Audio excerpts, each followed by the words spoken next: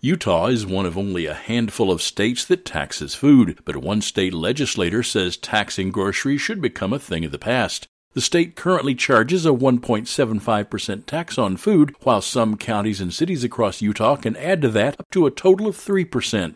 But State Representative Rosemary Lesser, a Democrat from Ogden, thinks the state needs to find other sources of revenue. She says the food tax is especially onerous for low-income families and retirees on fixed incomes. For people who are living paycheck to paycheck, the food demands don't change. And people sometimes have to choose between a roof over their head and finding food from whatever sources they can. About 1 in 10 Utah households is considered food insecure without consistent access to enough nutritious food. Lesser says she plans to introduce legislation in January to roll back the food tax. Proponents of the tax say it's a tool to reduce the state's income tax. USDA research shows low-income families spend 36% of their income on food, while higher-income families spend as little as 8%.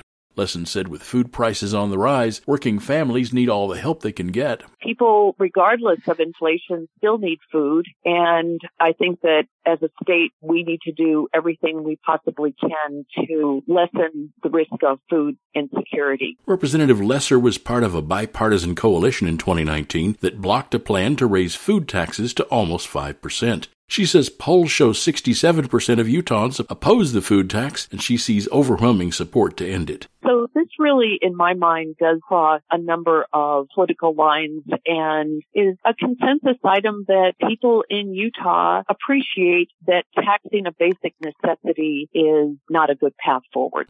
I'm Mark Richardson. Find our 8 trust indicators to support transparency and accuracy at publicnewsservice.org.